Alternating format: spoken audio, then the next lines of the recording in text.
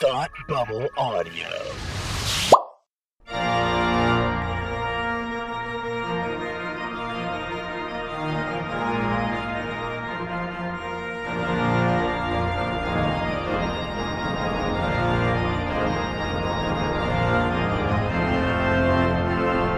Hi, I'm Tim, and you're listening to The Gospel According to Lucas, where the Force meets Catholicism. Every episode, we analyze Scripture through the lens of Star Wars to uncover the Christian connection with a galaxy far, far away. If you'd like to read along with us, you can find a link to today's readings in the show notes at thegospelaccordingtolucas.com or right in your podcast app. We use the New American Bible Translation. Make sure you never miss an episode by subscribing for free to The Gospel According to Lucas in your favorite podcast app. Visit thegospelaccordingtolucas.com for links to subscribe. And finally, if you like what we do, please consider making a donation. Patreon.com/ThoughtBubbleAudio. With me today is my friend and co-host, Frank. What are we reading today? Hey, Tim. Today we are reading the Gospel for the Solemnity of the Most Holy Trinity. A reading from the Holy Gospel according to Matthew. The 11 disciples went to Galilee, to the mountain to which Jesus had ordered them. When they all saw him, they worshipped, but they doubted. Then Jesus approached and said to them, "All power in heaven and on earth has been given to me. Go, therefore, and make disciples of all nations, baptizing them in the name of the Father, and of the Son, and of the Holy Spirit, teaching them to observe all that I have commanded you. And behold, I am with you always until the end of the age." The Gospel of the Lord. The gospel today, though it is for the most holy Trinity, the Father, Son, and Holy Spirit, it seems as though the Trinity doesn't actually appear in the text.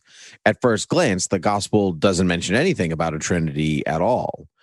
Instead, is Jesus telling his disciples to make disciples of all nations. So, like, you are disciples and now go make more disciples. And this is a sentiment that we have seen Jesus make over the past couple of weeks in the gospel readings. However, the three central components signal the Trinity in this reading. One, in that Jesus speaks of baptizing his disciples so that they may in turn make more disciples through baptism. The baptismal sacrament is God. It's an act of God making something or someone new, which is an act of creation, which is the act of God the Father, the Creator. Jesus with his disciples in the flesh, in person, they say that, they worship him, though they doubted.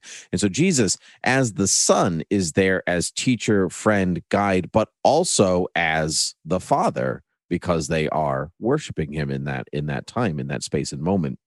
And so then finally, Jesus is telling his disciples, "I am with you always until the end of the age," alluding to the Holy Spirit.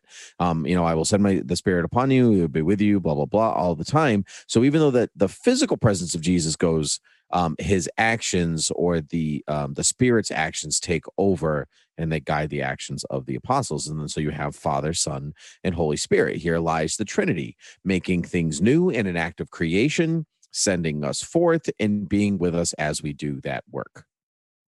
That in lies the Trinity in the gospel reading. So in Star Wars, because this is the gospel according to Lucas after all, there are a lot of Trinities.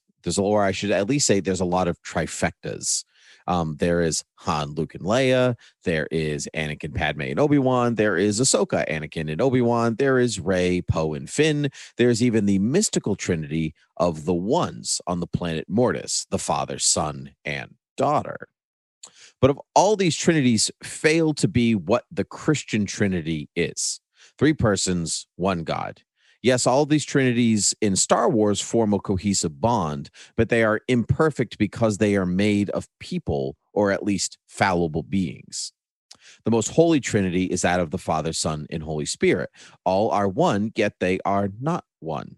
It would take more time than we have to dive. It would take more time than we have right now in the podcast to dive into the doctrine of the Trinity. But know that Jesus says, "I am with you always." Even when you think you're alone, you are not. The Trinity is there. Here is the mystical, ethereal spirit, one much like the Force that will be with you always. Though the imperfect trinities of Star Wars are not like the most holy Trinity, they still they still do the work, and that's what's important. Han, Luke, and Leia do the work. Anakin, Padme, Obi-Wan do the work. Ahsoka, Anakin, and Obi-Wan, Rey, Poe, and Finn, even the father, son, and daughter on Mortis all do work. And by that, I mean they work for others. That's the important part. Do the work. Go and make disciples. That is the Trinity in action, and that is partly what is so holy about it. I love those observations, and it strikes me just how much the number 3 pops up in Star Wars and how many things are grouped in threes, including the movies themselves. Even the trilogies. That's right? Correct. So many people joke and call the original trilogy the Holy Trilogy, as sort of a funny, wink and nod to the Holy Trinity. So it is funny that there are so many threes and so many groups of people who come in threes. I find that really, really, it's sort of thought provoking and inspiring. It makes me think about that a lot. So those are some really cool connections you drew there. I like thinking about, the things that are not necessarily intentional and or maybe are not exactly direct parallels between Star Wars and Christian theology, but things that sort of point to a similar idea and are just sort of like fun ways of thinking about and fun reminders of our faith, even if whether they were intentional or not. It's fun to sort of read those things into the movies ourselves and put that extra layer on it for our own enjoyment and our own sort of spiritual growth and spiritual nourishment.